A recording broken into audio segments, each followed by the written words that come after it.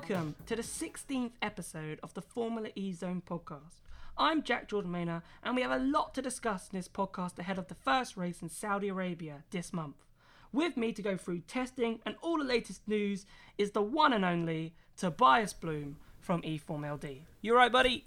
I'm alright, how about you? Yeah, it's been a busy couple of weeks Formula E wise. A lot of content to go through, a lot to discuss, a few things changing. So yeah, I'm really looking forward to this episode.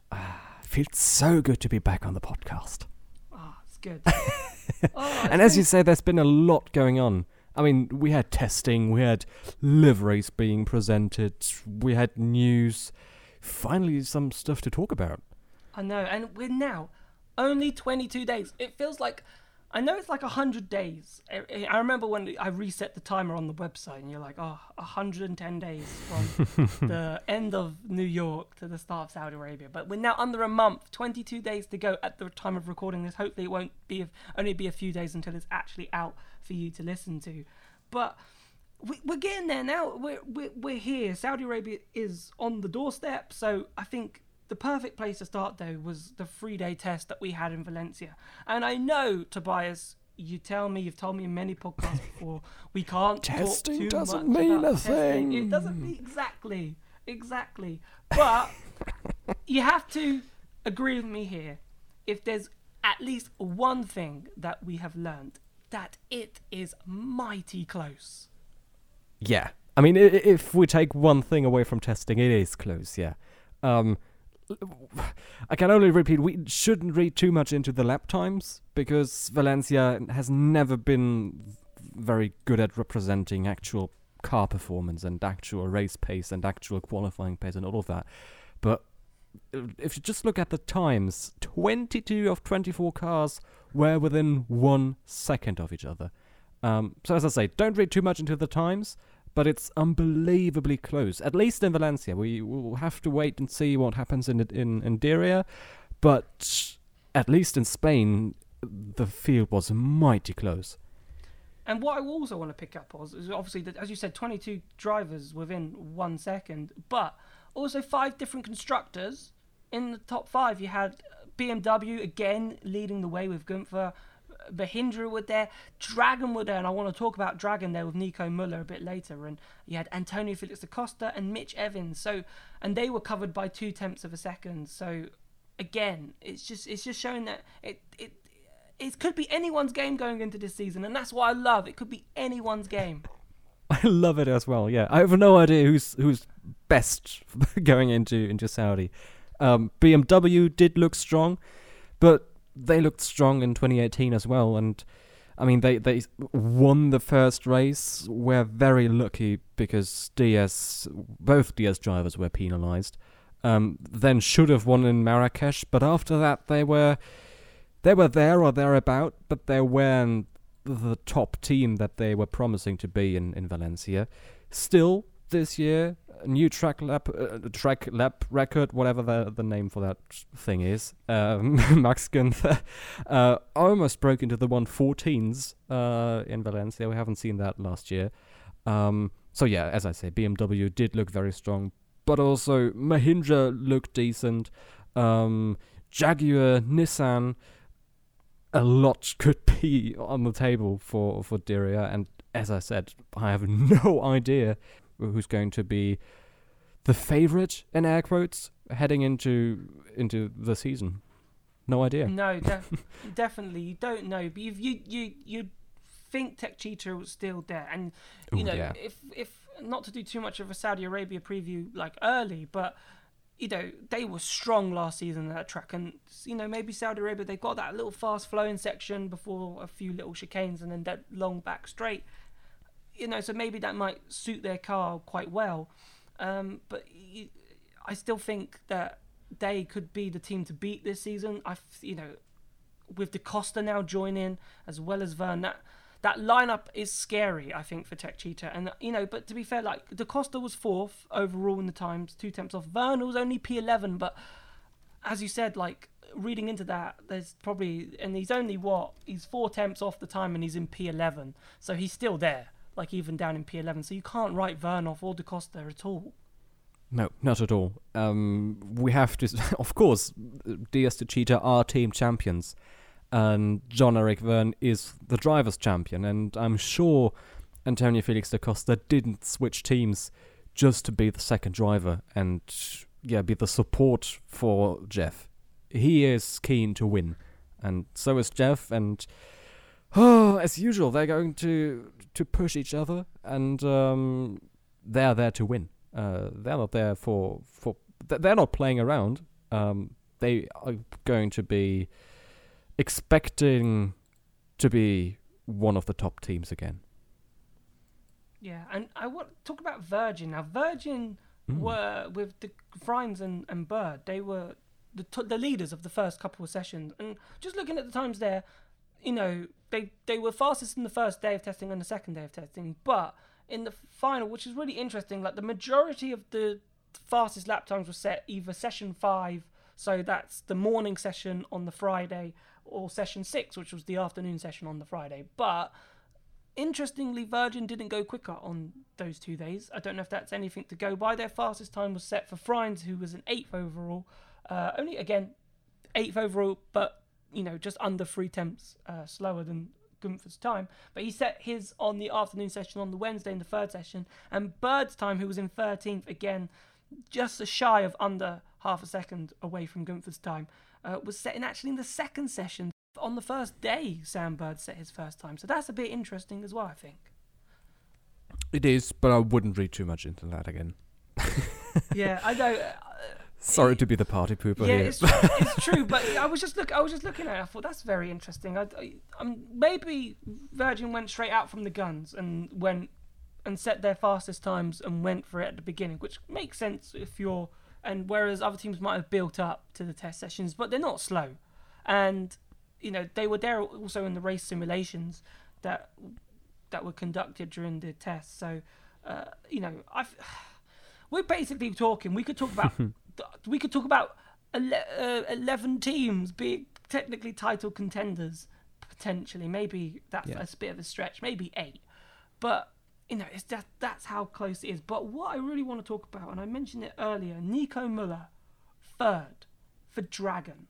1/10 basically off the time. I know you'll say don't read too much time into testing, but man, that was a performance. He's a good driver, isn't he?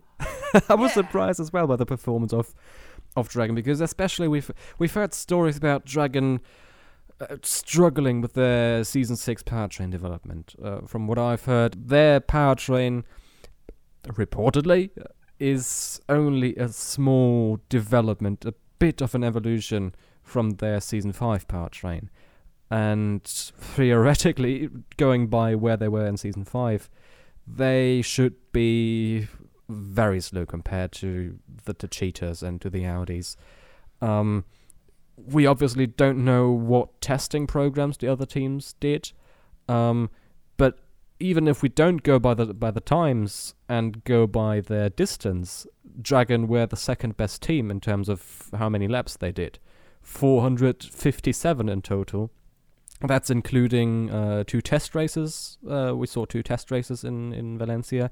Only BMW did lap the circuit more times. BMW at 511 laps, and as I say, Dragon at 457, which isn't much. And it's important for them, obviously, to collect as many laps as possible. And even if we go away from the times, because we shouldn't read too much into the times, it's impressive how many laps Dragon were doing in Valencia. It'll be interesting to see where they are going into Diriyah, because, as I said, the circuit and the layout and the track is just completely different to what we've seen in Valencia. But for now, though, Dragon looked very impressive and unexpectedly impressive. And I remember talking to you about this, but with Müller, though, and we know he's been part of the Audi factory team in terms of DTM, and he's tested the Formula E car. And we know Daniel Abt, going back, and I'm already speculating on driver moves. We haven't even started season 6, but I'm already speculating for season 7. Daniel Abt, we all love him in the Formula E paddock. He's amazing, and he's a quick driver, and he's not done a bad job. I think he's got to match. He did have a season where he sort of was matching Di Grassi, but it's not been consistent, and he knows that as well as anyone. But him coming out and saying that he hadn't had a drive confirmed, it was really late in the day that he carried on into season 6 with Audi, and you've got Nico Müller, who's effectively, from my understanding, maybe you might understand a bit more than me, but from my understanding, it's like effectively he's still part of Audi, but he's driving for Dragon, a bit like with Brendan Hartley and Porsche in the other seat at Dragon. Like, he tested the Porsche car, didn't get the Porsche drive ahead of Andre Lotterer, but is still racing, and could eventually, if he did well, Brendan Hartley could find himself in that Porsche drive. But it could be the same with Müller with Audi, and I think going into the first couple of races of the season, if there's a driver to pinpoint who could be under pressure, it could be Daniel Abt. I agree. Yeah, it's a bit different between the situation. I mean, the situation with Müller and Audi is different to the situation with Hartley and Porsche, because, as far as I'm concerned, maybe someone in the comments under the YouTube video, or I don't know, Twitter, wherever, maybe they might know a bit more. But as far as I'm concerned, Brandon still has a Porsche contract, but it will end at the end of December. As opposed to Nico's Audi contract. He will be racing with them in DTM next year again, and hence might have a shot at the Audi FE seat. And I agree, Daniel Abt now is under surveillance, and his performance will be closely monitored. He will need a decent season once again, just like he had in the second half of season 4. I think that would be enough for him. But if he doesn't, it's difficult to put into words. He will be monitored, and his performance will be monitored. And if he doesn't deliver like Alan McNish or anyone on the Audi side likes him to, he might, or his seat might be in danger. But that's all speculation, and I mean, we should let them drive season 6 first before speculating on season 7. But as you say, Nico Müller will be hoping to prove he deserves the Audi seat, and so will Daniel Abt.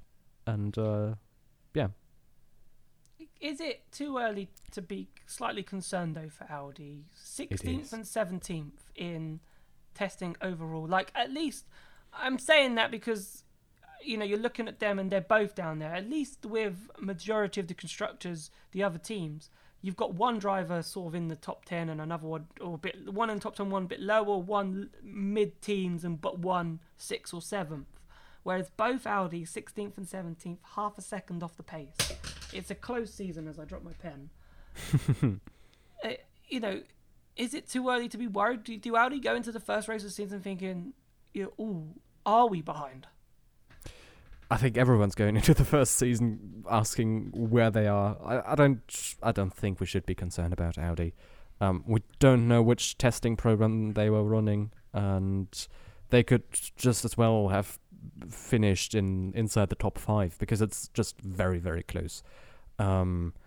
I don't think they are worried about where they ended Valencia. We will only see the true performance of the Audi powertrain after qualifying in Diriyah, and we'll have to keep in mind that also Virgin runs Audi powertrains, and Virgin ended the Valencia test in 8th and 13th, I think, yeah. Yes. So they were better than P16 and 17. We shouldn't read too much into where Audi ended Valencia, and we might read something into their qualifying performance after the Saturday race in Diriyah. But for now, I'm not worried at all about where Audi are. I think they'll again be one of the top, 5 teams. Yeah, let's not read too much into where Audi ended the Spain test. I just think it's one to keep an eye on going into Saudi Arabia, because when you look at those timesheets and you're like, it's one to like, could Saudi Arabia confirm if Audi are actually off the pace, or was it just a testing run? That's what they did their plan, and they settled. It didn't, it shows straight away that it didn't matter, because they go to Saudi Arabia and they qualify P3 and P7 or P2 and P5, and then you're Yeah. like, okay, Audi are here. They're not. When we shouldn't be scared about them. But it was just interesting. I was like, oh, that's a big team. Two big teams down there. But again, though, I know we're talking about positions, and I agree with you in terms of that we shouldn't be worried or shouldn't be concerned. But I think for Porsche and Mercedes, they wouldn't like to have finished 19th, 20th, 21st, and 22nd. Not in that order. So Lotterer was 19th for Porsche. Mercedes field 20 and 21st. And Neil Yarni in the other Porsche in 22nd. A second off the pace for Neil Yarni, around 7 tenths in total for Mercedes, and Lotterer did a good time, was only 6 tenths behind. As I said, imagine that. It still amazes me that we're talking 19th, the rear of the field, and we're like 6-7 tenths off. Yeah. But I don't think. Would Porsche or Mercedes be happy with that? Would they be going, okay, look, we're not miles away? I think that's what they're going to say, yeah. I don't think they've been expecting to be one of the top teams leaving Valencia. It's just a matter of learning how FE works, especially for Porsche. I feel Mercedes could have done a bit better because they've had a year of experience with HWA. But similar to Audi, they also have a customer team, which is Venturi, and the Venturi drivers finished in 18th and 12th, while the Works drivers finished in P20 and 21. So they were mediocre. They weren't great, especially looking at their laps. 376 and 351 for both teams, around 200 laps less than BMW, for example. Only NIO were worse. They had a lot of technical issues in Valencia. So yeah, the test was mediocre for them, but I don't think they were expecting to be one of the top teams either. It's just a matter of giving them time, I think. And I think so too.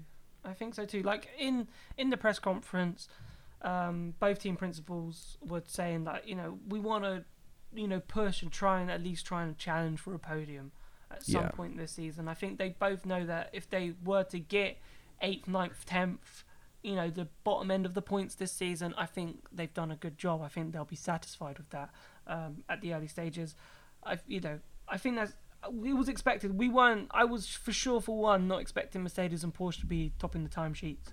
I was expecting them to be about half a second off, maybe a bit more. They are maybe a touch more off the pace so far from what we've seen on a non-representative track, as we've said. But segueing into NIO, which you sort of mentioned there with the problems, the only team not within a second, and Oliver Turvey, we know how strong he is, 1.4 seconds off the pace, and then Marching-Wa, nearly 2 seconds off the pace. I think you've got to be worried for NIO. I think, we haven't had a Formula E season where a team has failed to score points. I'm pretty sure NIO managed to pick up some points last season. I think it was 7 in total. Turvey picking them up, but. Yep. This could be a season where they don't finish in the points. Oof, difficult to tell. I mean, we have to keep in mind there are 2 more cars on the grid, so from that perspective, yes, maybe. But there's also so much luck involved. It's not just car performance; it's also luck, and you don't score a point without just a slight bit of luck. Let it be in qualifying, crashes, safety cars. Something bringing you forward. You always need a bit of luck, and we shouldn't rule out NIO at this stage, I think. Still, they didn't look too happy leaving Valencia. The car looks nice, but apart from that, there are not too many positives. Sadly, I hope their standing will improve come Diriyah or at some point halfway through the season. Yeah, but for now, though, NIO, I'm a bit worried about them as well. But let's just wait how... Yeah, it's a shame, because Formula really hasn't had a true back market team. I suppose you can say you've had teams that are towards the rear, with possibly Venturi, Neo, and Dragon at last couple those of three, seasons. But even like Venturi can crop up, and they won a race last season. But, they did. And a second podium as well. Yeah. So with Massa in Monaco, and but just touching very quickly on Venturi, they're probably exactly where we expect them to be in terms of 12th and 18th. Like, bang on. I think they were bang on the money. I think that's probably where they'd be. They'd probably be fine outside the points, trying to get into that lower end of the points. And I think they'll be in an intense battle with Mercedes and Porsche at the beginning of the season. And it'll be interesting to see. Like, they've become a customer team. They've been a manufactured status team for the first 5 seasons, and they've gone to a customer team. I think that makes sense. It's the exact same as why Virgin, obviously they had DS, but when they lost the DS status, they were like, we're not going to make our own powertrain, which is probably why we're worried about Dragon. And we've speculated that maybe they should go Dragon, that is, to have a manufacturer status behind them, because obviously it costs money themselves creating and developing a powertrain. Maybe buying one from a manufacturer who might be more interested in developing road cars might be more beneficial in the future for Dragon. But I think Venturi, I think they're bang on the money. It'd be interesting to see how they develop this season. Yeah. Just because you briefly touched on the Dragon powertrain, we'll have to add that Neo is running the Season 5 Dragon powertrain. So yes, Dragon is running their Season 5 version 2.0 powertrain, kind of development for Season 6, but Neo is running the Season 5 Dragon motor and inverter, I think, but their own gearbox. So Neo technically still is a manufacturer in their own right, but they are using Dragon's Season 5 technology in terms of the motor and inverter. And Dragon weren't great, as I said earlier, last season.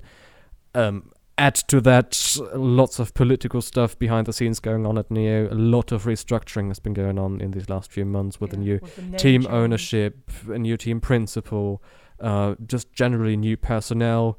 There are a lot of Mahindra people now moving over to Neo because Mahindra has parted ways with Campos.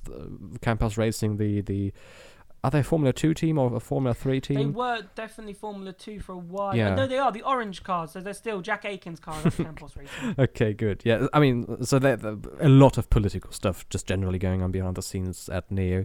And with new owners, they'll have to, find a way to just get to grips again and focus themselves on the job ahead. And it's difficult to do that having the old technology from last year in the rear of their cars.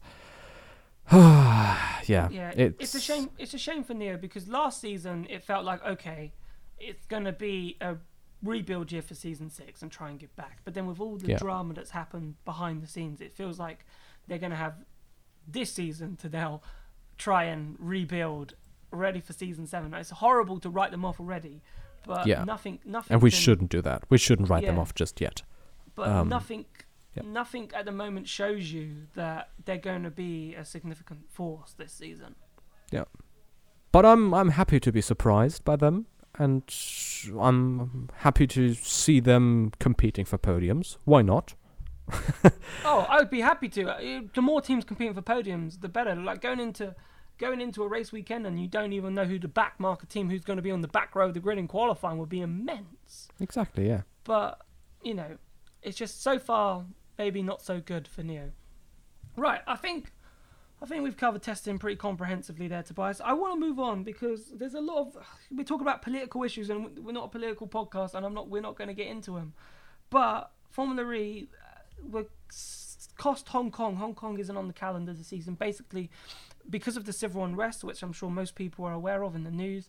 So we lost Hong Kong, but Marrakesh came in, which we were expecting Marrakesh on the December 15th type, but that's been cold, and it's sort of taken the Hong Kong spot. But that means we had the race in Saudi Arabia, but then in November 22nd and 23rd, but that left a massive gap then to Santiago in the middle of January. But now Chile, again, there's been some serious protests in Santiago. The protests have been pretty much about inequality, but again, I'm not going to go too much into it. But that's round 2 of the championship, and that's 3 months away now. Okay, and there's these protests that are going on. It'd be interesting, Formula E are starting to feel a bit more confident that the race will actually go ahead and everything will be okay by the time we get to Santiago. But if there is further protests, Formula E are in a bad situation where they might have to call off that race, have no time to put anything in there, unless Punta del Este is, Formula E's backup track, and if anything goes wrong, just chuck Punta del Este in there. Formula E could go from racing in November to then not having a race till February, and basically going for another off-season space between the first and second races. Yeah, that'd be terrible. It's already 8 weeks between Diriyah and Chile, and it's difficult to put into words. Just like Hong Kong, Chile and Santiago especially just has better things to worry about than a sporting event right now. The civil disturbances are a priority for the country and for the government, and Formula E is not a thing they worry about right now. Having said that, the COP25 World Climate Summit, which was supposed to be hosted by Santiago in early December, has been called off. And that's in 2 months' time. And if we think another month ahead, that's when the FE race was supposed to happen.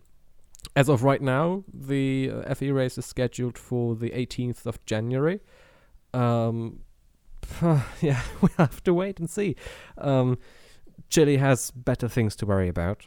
And the local promoter and FE still are confident that the race will go ahead. And we'll have to underline that they are still confident, and it's been communicated to the teams last week that FE still is confident that the Santiago E-Prix will go ahead.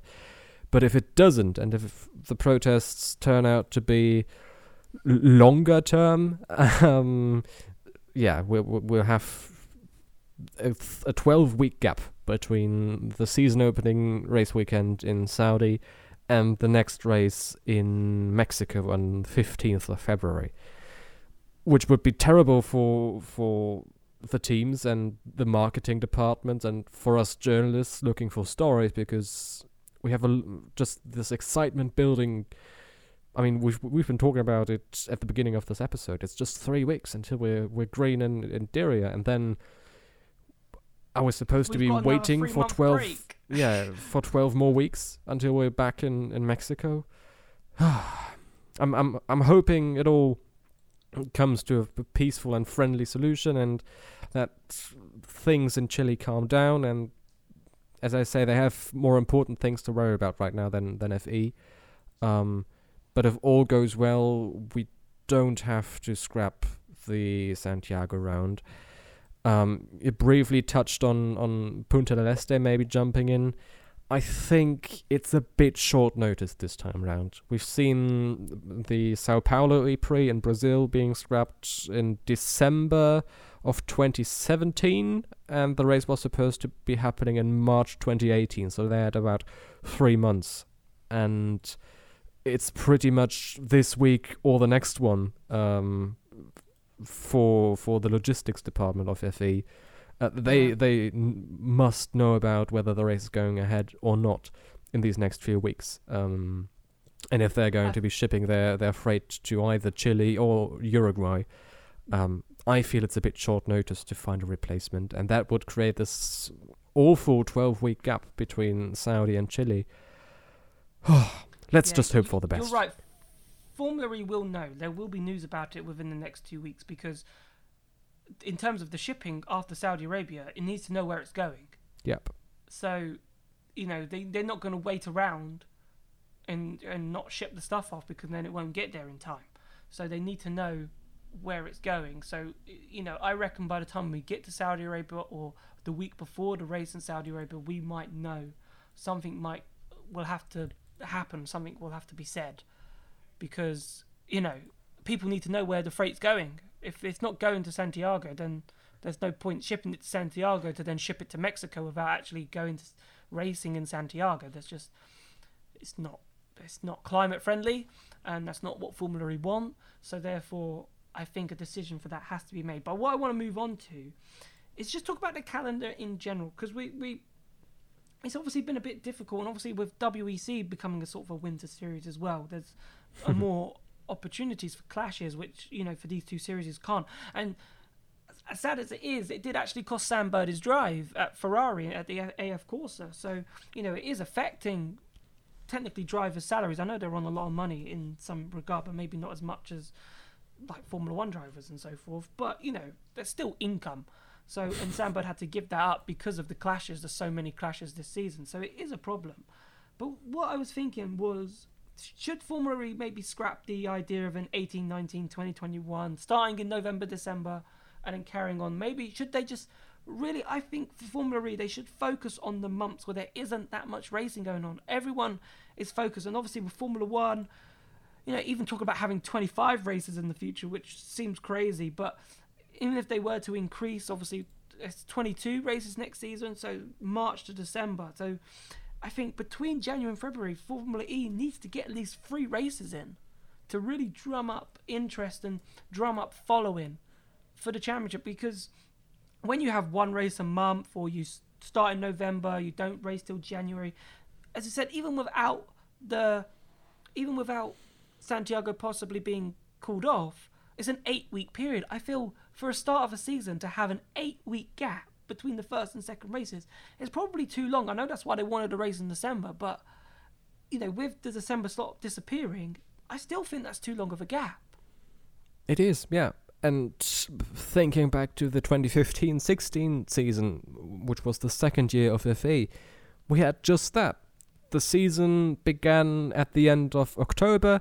We had a race in November, December, then a 1-month gap, and continued with Buenos Aires in early February. We had Mexico in early to mid-March, and then the F1 calendar started up, and we had both seasons and both series running at the same time. Now it just seems we have a race before the F1 season ends. Saudi Arabia is the weekend before the Abu Dhabi Grand Prix, and then there's this 8-month gap to Chile, which should be the first race weekend in all of 2020, unless the Daytona 24 Hours races before that. There's another race in Mexico in February, but then it's pretty much maybe Morocco as well, 29th of February. But apart from that, it's just pretty much the same part of the year that F1 also occupies. And in the early years of FE, that really was their big selling point. Not a unique selling point, but it was good that FE started late in the year and then attracted fans from F1 who just were frothing for something to watch. And now they pretty much just run parallel seasons. It could be a thing that FE wants to go back to. So either, they'll have to make a choice. Either go back to their Season 2 model and Season 1 model of starting, I don't know, in October, and then finishing their season in June, July, just like we are right now, or move the entire season into the new year and just have a 2020, or I don't know when in the future that might happen, 2023 season. I don't know. I think from a marketing perspective, though, with having Porsche and Mercedes, like they have banged on about Porsche and Mercedes joining the series ever since the day they signed on that dotted line. And this is the season now. It's been 2 years in the making. And the season comes across, and you want people to be energized. You want people to be watching Formula E because you've got these gigantic manufacturers battling it out. So you want some form of consistent racing, I feel. And I feel like to get that, you needed to take advantage of these off-season months with other motorsports, and then really drum to sides. Yeah, I know it's Formula E. I know it's got all these controversies. It's electric, but hey, it's got Mercedes, it's got Porsche, it's got Audi, it's got Jaguar, it's got this.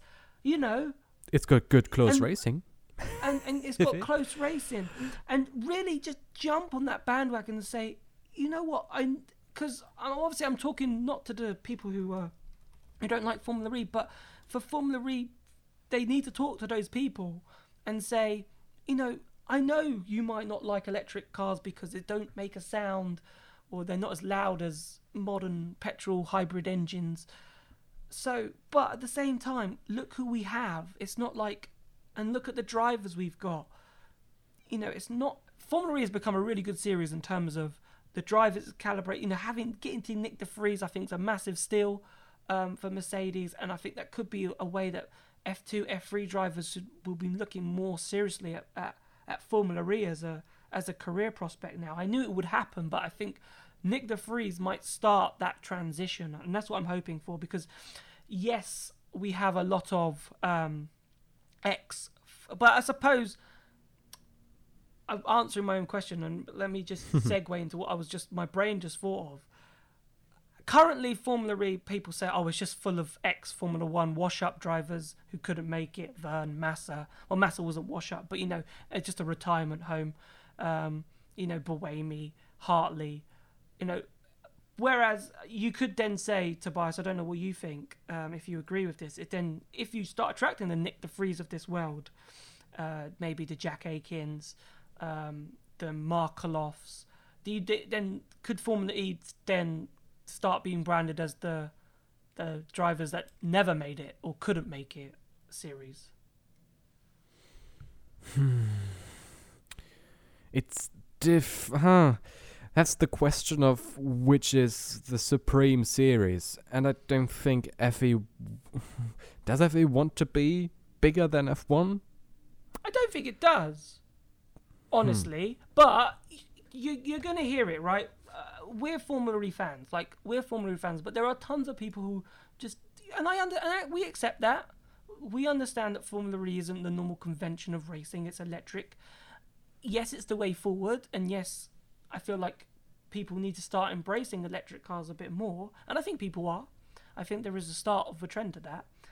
But there are always going to be people, and I don't think Formula E ever will. You know, Formula 1, I think, are doing everything they can to remain the pinnacle motorsport and to make Formula 1 better. And, you know, obviously their rules came out a couple of days ago. I'm excited for 2021 for Formula 1 as a motorsport fan. I think, you know, I've got my fingers crossed that it does solve some of the solutions. But you're still going to have that select in 2021 of Formula 1 fans who will look at Formula E not as the enemy, but just as another series where, you know, they either, like what they say drivers are, it's just the drivers that never made it series, or it's just a washed up F1 driver series. It'll still be there, but if we attract more young drivers, and maybe the young drivers who don't make it into Formula 1 for X reason, you know, start filtering into Formula E, which happened. Oliver Rowland, I think, could have easily made it into Formula 1, but, you know, money, and he's in Formula E. Nick de Vries, F2 champion, should probably be in Formula 1 next season, but he's in Formula E. So I don't think that counts as a driver that hasn't made it, if that makes sense. So, but maybe if more FE winners and F2 winners and runners up and third places start coming to Formula E, maybe you can't call it that. But if you're getting midfield Formula 2 drivers coming into Formula E that can't make it, then maybe you might. I'm creating my own conundrums here.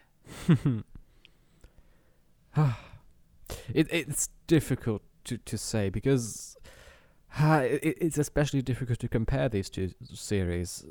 It's still about driving in circles as fast as you can, both in FE and in F1. But there are different sort of requirements. In F1, you just have to be talented and quick enough, while in FE you also need brains. You still, of course, you have an advantage if you're a clever driver in F1, but the advantage of driving more consciously, if that makes sense, is bigger in FE. So I never understood people saying that FE is F1's graveyard. in a way, that's true because a lot of FE drivers are former F1 drivers. But the requirements for... But saying graveyard always implies Formula E is... what's the opposite of superior? Inferior, yeah, that's right. So that always implied Formula E is inferior to F1, which isn't the case, because you still need to be right up there, and you have to be mentally, I think, I don't know, more fit than in F1. So in a way, yes, a lot of Formula F1 drivers move to FE, but I think they very quickly found out, just ask Felipe Massa about it, that it's not just driving, but it's driving while doing mental arithmetics and everything. Yeah, I don't know if FE is ever going to be comparable to F1 in that sense. But certainly having drivers like Nick switch from F2 to FE helps the image of Formula E and helps Formula E moving away from the stereotype of it being the series for the drivers that just weren't quite good enough for F1. Because we all know Nick de Vries would have been an amazing F1 driver. And he still might end up as a good F1 driver. But for now, it'll help FE if drivers like Nick de Vries prioritize Formula E over another Formula 2 season. Yeah, I don't even know how we got onto this subject. It's just what my brain just went into some sort of comparison. But I feel like it's always there, the comparison between Formula 1 and FE. And I think for whatever reason, when I was talking about the calendar and trying to shift it, it just popped up into my head about and drivers, jumping seats and so forth. I think it's an interesting debate and it's an interesting question, but I think Formula E will attract younger drivers because they will see that as a good career prospect now because of the amount of manufacturers that are in it.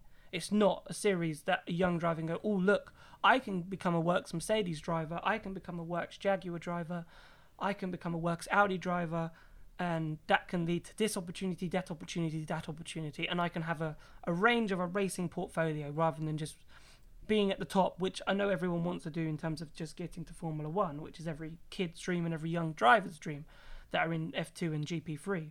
But when it comes to a point where they still want to build a career for themselves, and maybe F1's out the window. So, I think it's an interesting debate, and it'll be interesting to see if more young drivers do start coming across, and what people start saying about Formula E, because it'd be interesting. Maybe I'm, my predictions, my assumptions are wrong, and maybe people might think that's great, and there won't be that sort of it's just the kids that couldn't make it series.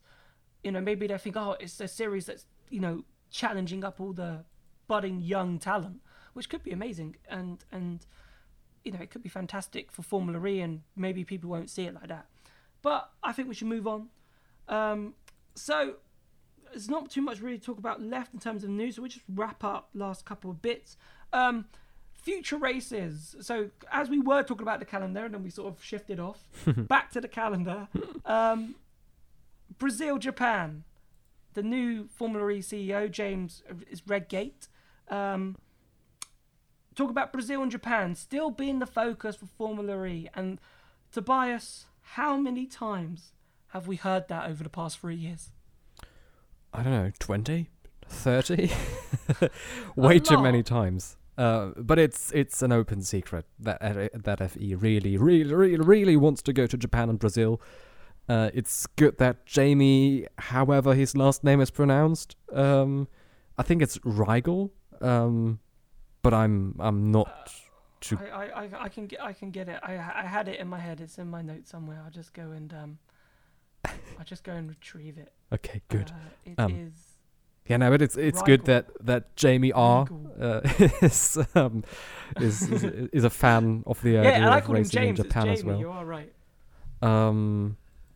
Yeah, and I mean, we've been very close to it. I remember a story in season 3 when the only thing that stopped FE from racing in Japan was the police being very restrictive in the way of them, blocking the streets and traffic disturbances and management and all of that. We had a show run in Japan, in Tokyo, a couple of years ago.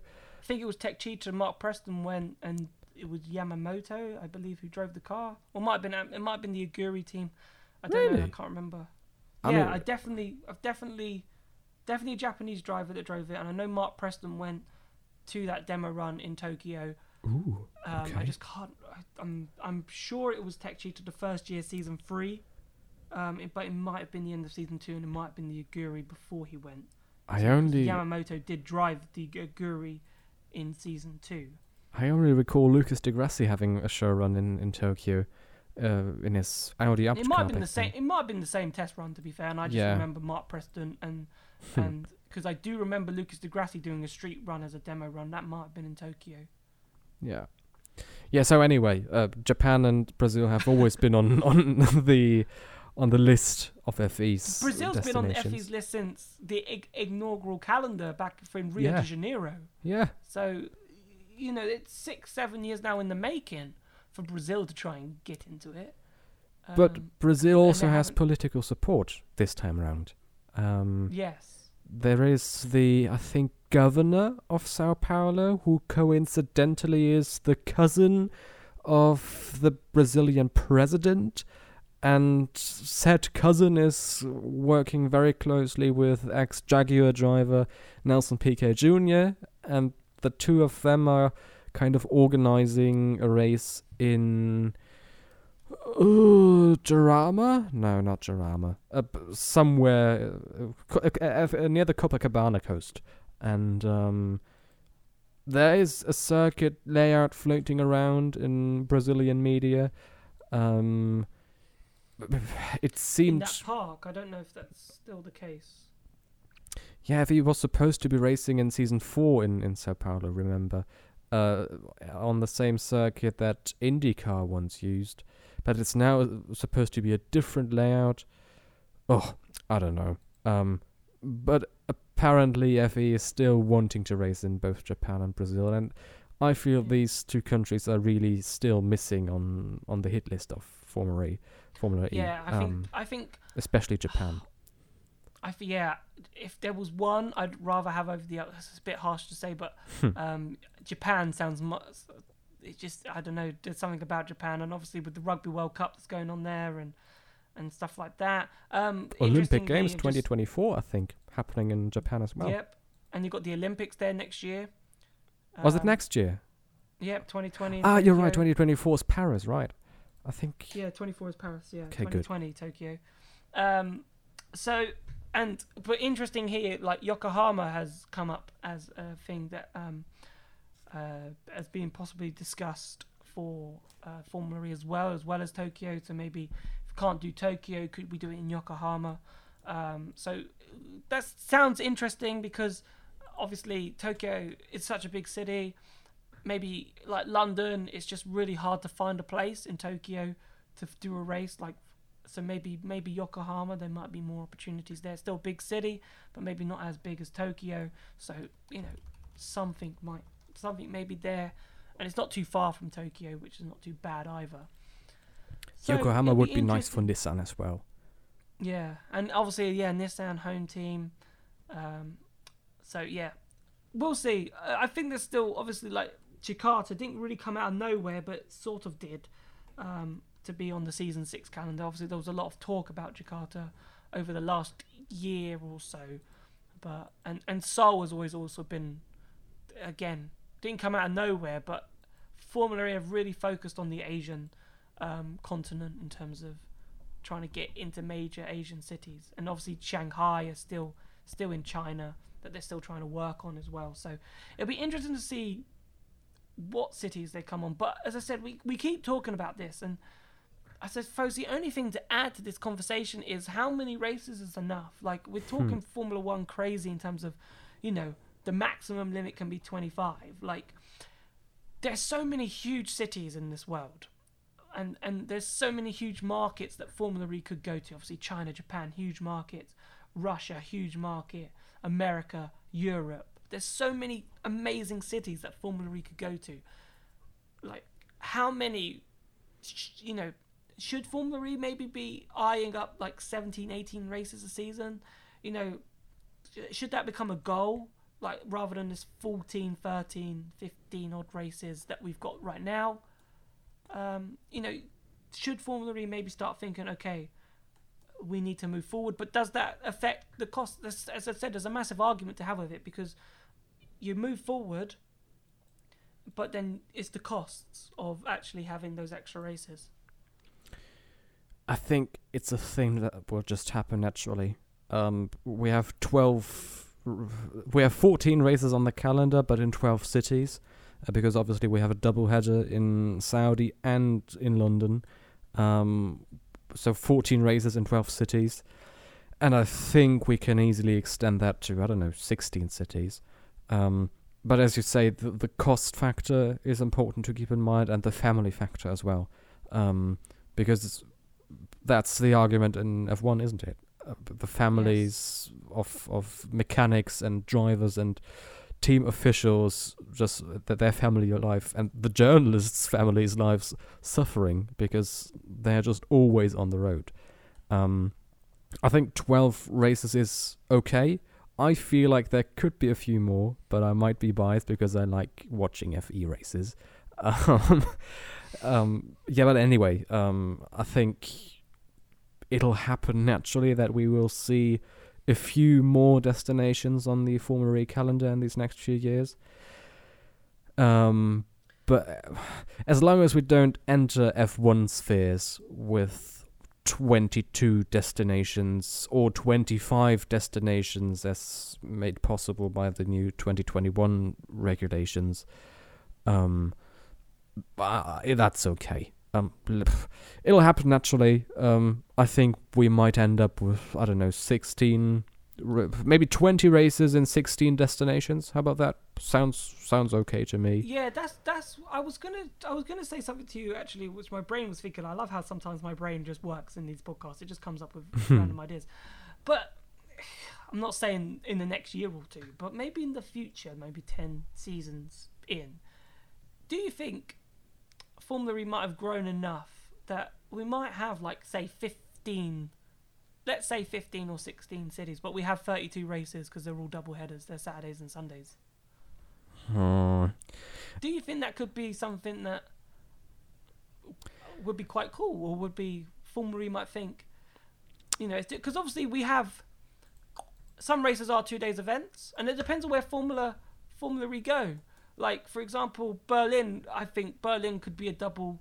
There's no reason why Berlin, for example, isn't a double header each race. And London, it makes sense. Santiago in the park, it was wide enough, it could have worked. I think there's some distance. Obviously, Saudi Arabia really wanted a double header, and if a city wants to do a double header, then I think we shouldn't stop doing the double header, if that makes sense. Maybe not all of them. But do you see maybe in the future that Formula E do more double headers in cities?